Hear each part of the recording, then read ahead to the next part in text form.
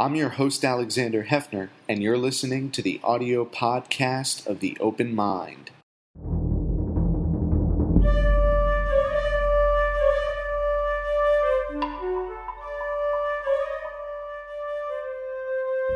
I'm Alexander Hefner, your host on The Open Mind, and it's a real privilege to introduce our guest today. She is Arianna Warsaw-Fan Rauch, a violinist and an author of the new book, Declassified, a low-key guide in the high-strung world of classical music. And she also has the distinct honor of being the daughter of one of my most beloved teachers, English teachers, and teachers ever. Arianna, I've only heard the most wonderful things about you over the years. And not from my mom, though. Yes, from your mom. And it's really a delight to connect with the next generation of your family. So thank you for being with me today in Europe, where you are based. Yes, thank you so much for having me.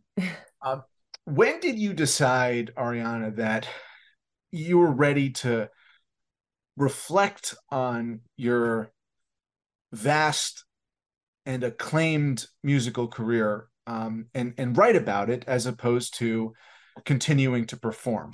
It's interesting. You mentioned my mom. So when I've been thinking about it recently, it seems really obvious that I would write a book like this. My mom's an English teacher. She's a writer as well. My dad's a pianist. So it's sort of, the perfect culmination of the lessons they taught me.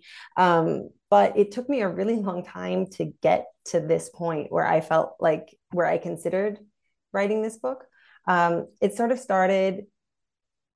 So I started writing more when I was still performing as a kind of foil for the performance life, the touring and everything. And it started with I got a horrible review once, and there was this awful critic in Montreal, and he said I was out of tune, which is like the worst thing you can ever say to a violinist.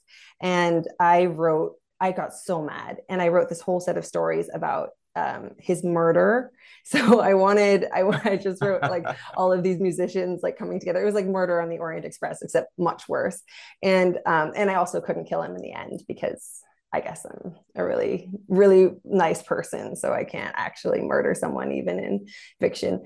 But anyway, so I've been writing, and I started writing some articles once in a while. And I actually, after I stopped performing, I first wanted to do something that would be sort of loosely based on some of my experiences, but that wouldn't be like a guidebook, and it would be totally fictitious and sort of sensationalized. And then I started thinking about why I wanted to write that book. And a lot of it was just that I wanted to give people a jumping off point to explore classical music. I wanted people who were curious about it to have somewhere, to be more excited, to have some little like insight into what it was like in the world. And also I wanted to frame my favorite pieces of music with emotional, like some of my favorite music movies are maybe not accurate, but like the 1954 Rhapsody with Elizabeth Taylor,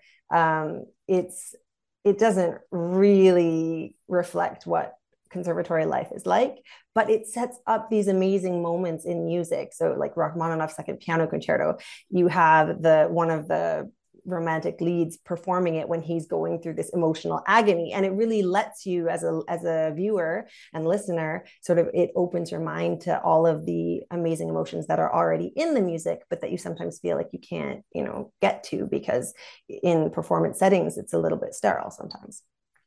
Anyway, so I thought of all of this, and I realized that actually writing a book like this, a guidebook with some context from my life, my experiences, might be a much more direct way of going about all of this. So it did take some time, but it was also a really wonderful experience for me because I got to experience all of this music in a totally different way than I'd been experiencing it as a performer. So it was therapeutic in a number of ways. And it is therapeutic as a reader too, in a really special kind of book. And I don't think there's anything of its kind really let me ask you from the outset. I know you were raised in a household of writers and musicians, but I'm wondering when you first listened to classical music, if you had to separate it from lyrics and you associated music with lyrics and words, and that's what ostensibly informed the meaning, or if it was almost first nature rather than second nature, that it would be instrumental as opposed to lyrical.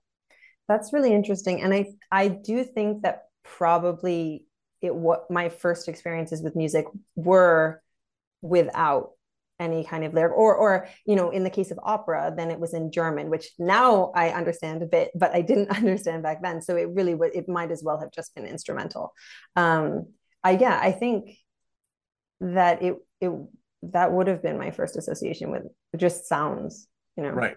And of course, if we're infants or babies listening, it may be that it was instrumental or some lyrical, but the lyrical is on top of the instruments, even though we end up thinking more about the words once we can translate them in our mind, once we can understand what they mean. But I asked that question because it seems kind of like a decisive thing, a point of demarcation, kind of deviation from those of us to maybe your and your mom's horror and Vinnie Monaco's horror, who taught me piano, by a very, very loose thread, I should say, because we attended a school where in music you had to learn piano at least for one trimester, which I did, struggling through it, but I made it. But to your and maybe mom and Vinny's horror, my first exposure to music was jazz, and jazz will always sound different to me than classical music. And I'm just wondering, for those who you're trying to orient around this world and say this can be accessible to you, even though you didn't grow up with it and it wasn't kind of innately in your blood. What's the first thing to kind of share with them about your experience as a performer or as an analyst of classical music? Well, I mean, for me, the most important thing, message sort of for the person getting started with this music, is that classical music isn't a real thing. This is my chapter 1. It's not a real genre. It's just a collection of hundreds of years of music, and it's in all different styles with all different compositional mediums. Opera sounds totally different than solo piano music, and music from the 1600s sounds totally different than music from the 1950s, from the contemporary period. So it really, I mean, if you like jazz, there is a lot of music that's quite jazzy, that's influenced by jazz. You have Ravel uses so much jazz harmony, and Rachmaninoff as well. And then when you get later, then also the lines become blurred. And now there are composers who sort of do this sort of cross genre. They use all different sounds, but it's still classical music. And so I think it would be important for people to get past whatever their, those clips that they've heard in all of these movies, the Eine kleine Nachtmusik, the Vivaldi's Four Seasons. I mean, it's great. If you like those, great. But if you don't, then don't stop, because there's really so much more there. And even, there's music that some traditional classical music lovers don't like, but I think that other people could find completely exciting, and maybe that's the only classical music they'll like from the later periods that some traditionalists find challenging. Or so I think it's just, I want people to recognize that it's not a monolith, that it's not one entity, that there's a lot to be explored. And I think the best of it is just, I can't imagine my life without it, but I can't imagine any life without it. It's so eloquent. And it can be, it depends on your mood and what you're going through. I mean, when I was pregnant, I loved Mahler. Now I don't, before, after, I don't really like Mahler. It depends on where you are. And I just don't want people to write it off because yes, definitely not. And I would hear you out that the foundation of all music is ultimately classical. I mean, as being kind of the earliest genre, for most of us, or historically speaking, you can find the rudiments, the roots of um, in any genre, whether it's pop or jazz. You'll find the history of classical that animates it, even if you can't hear it. And that's the historical point you're making. But what about the kind of raw classical? When you refer to a high-strung and admittedly sometimes hubristic and sometimes pretentious culture.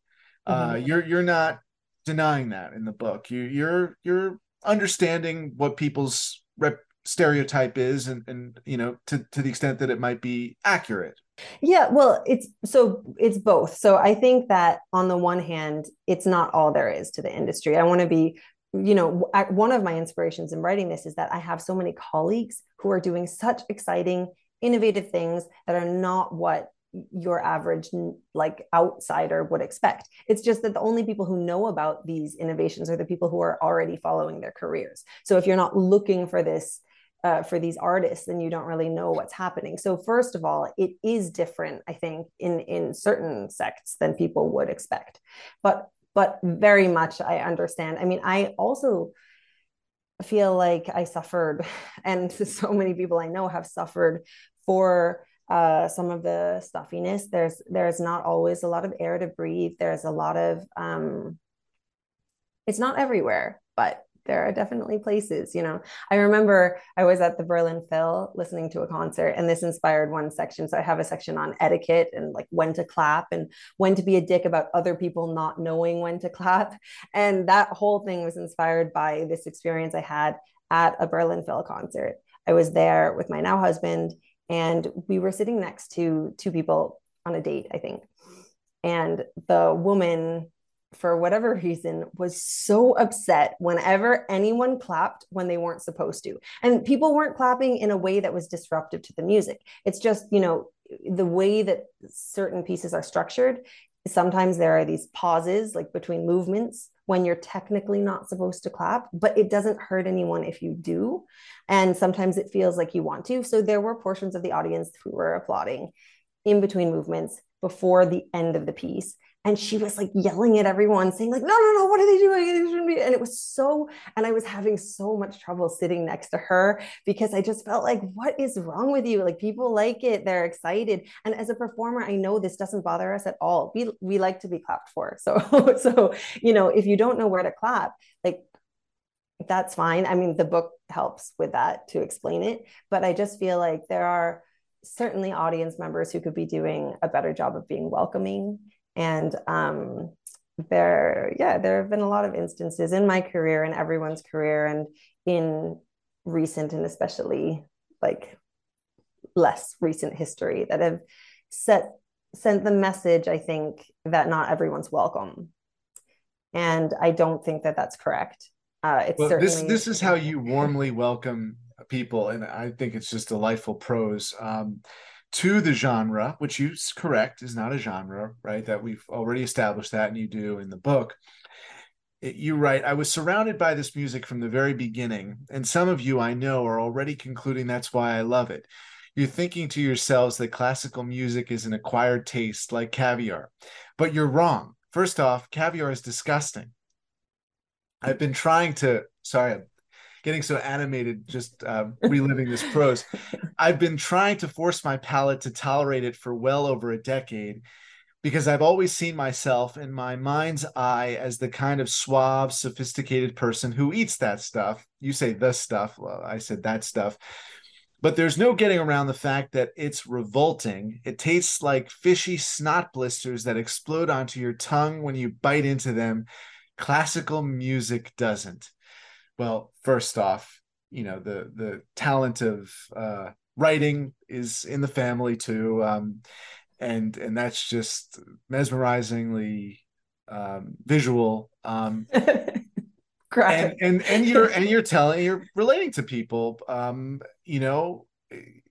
about acquired tastes. I mean, there's some acquired taste that you acquire in kind of principle and then in practice. But sometimes you don't agree with the principle that something is good.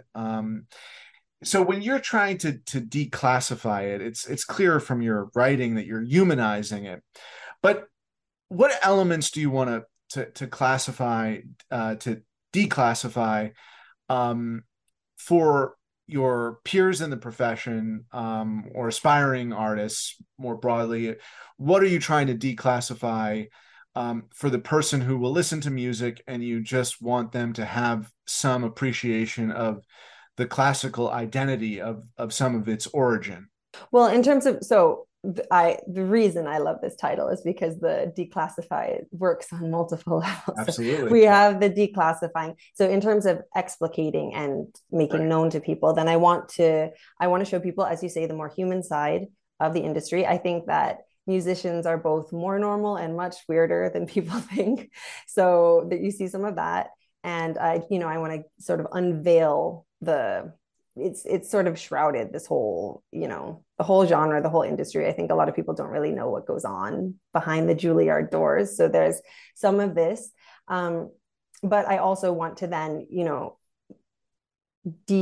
so the fact that classical music is classed together, right, as we've discussed, so I go through the different compositional periods, which it's not a perfect way of showing the breadth of the genre, because of course every composer is also different, but there are these 7 main compositional periods that very clearly are based around styles. And of course it's like an evolution. So towards the end of one period, then it sounds similar to the beginning of the next. But if you look at the middle of each period, and in the playlist that I have, you can go through and you could do that, then you really hear the differences, so that it's not one classification, or it doesn't belong in one classification. It's a bunch of different pieces. And then of course you have that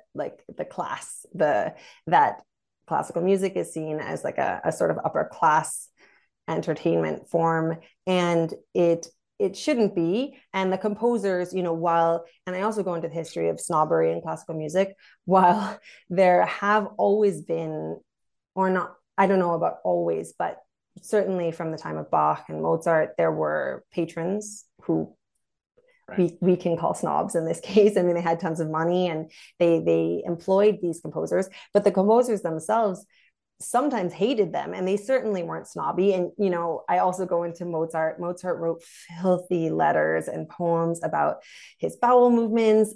They're really creative. They're like it's not just that they're gross, they're also like really hilarious. So I translate some of those. And that was also really fun to research, by the way. I just like reading his letters. It was completely appalling, but also wildly entertaining.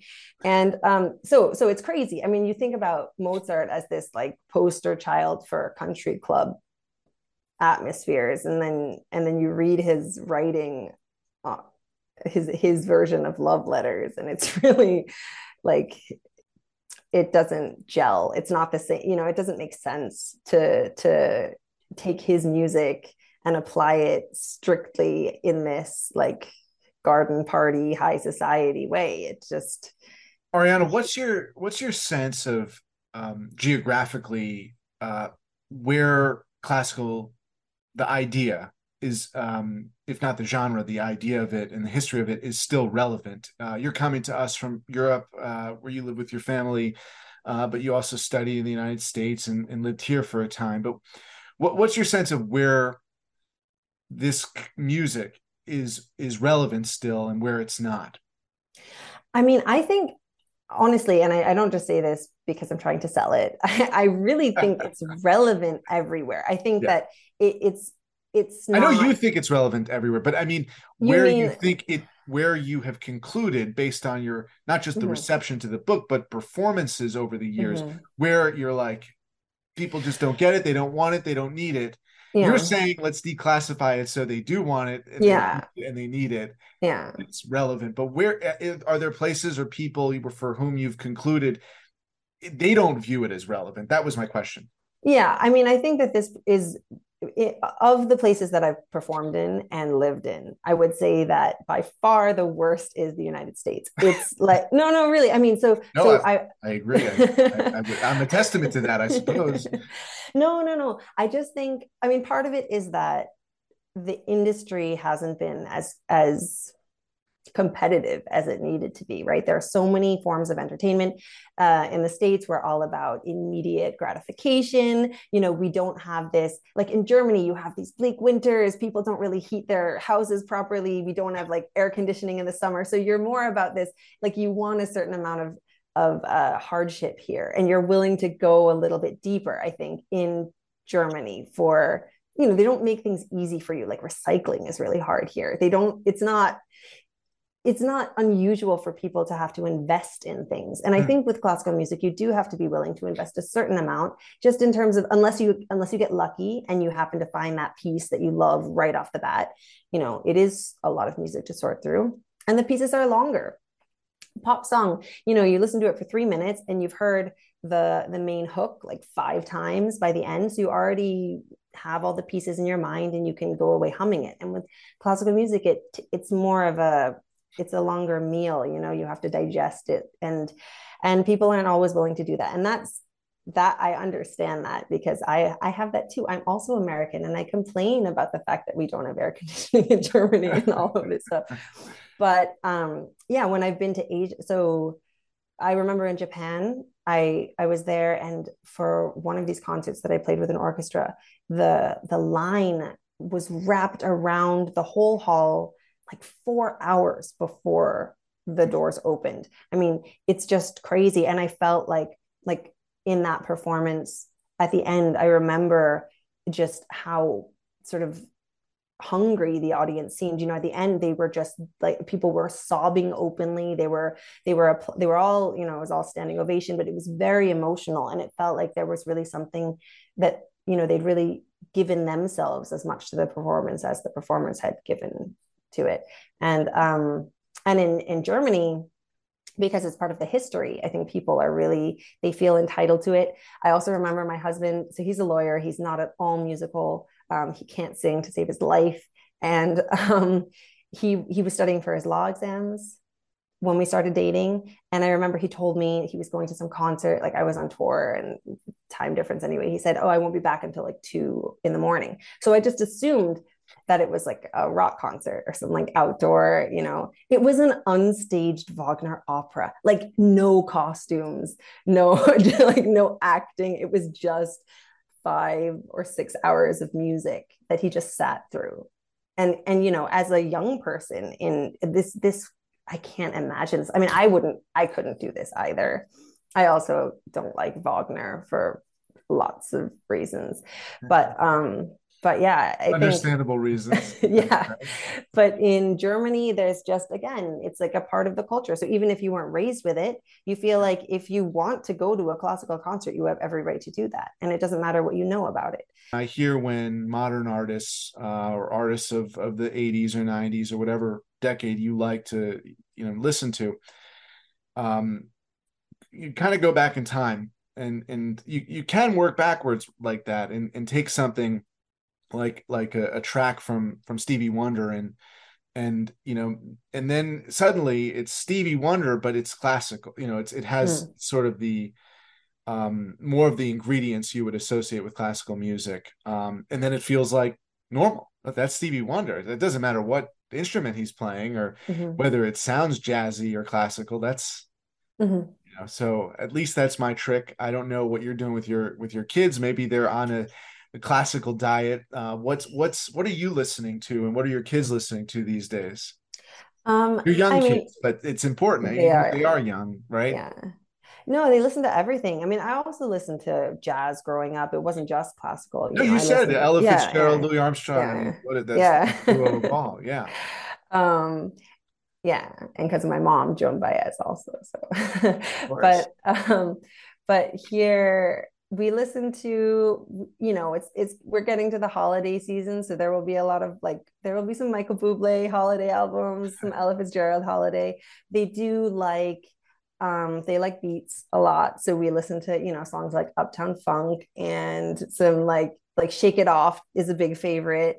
They also really like they have their favorite, you know, we have a playlist and they have the songs they like. They like Psycho Killer. And we just listen to the songs that they like. Beach Boys, fun, fun, fun, because it has the word car in it. And our 2-year-old like is obsessed with cars. So he calls it the car song. A lot of different. So you're doing you're declassifying at every level, from the 2-year-old to the, you know, to any reader of your book. It really is a special kind of book and a special subject that, even if you are not, I mean, in fact, I think it would appeal to everyone, maybe even non-classical music people, because it's more so than classical music people. I mean, just really the way that you've expansively illuminated the subject, I think it has such vast appeal, and it's so well written. Thank you. And I just want to thank you, Arianna, for your time, and hope that at some point, not only will we meet in person, but your reputation precedes you not just as a writer, but as an artist and a performer. Thank you, Arianna. Really appreciate your time and your insight today. Thank you so much for having me. Please visit the Open Mind website at 13.org/openmind to view this program online or to access over 1,500 other interviews. And do check us out on Twitter and Facebook at Open Mind TV for updates on future programming.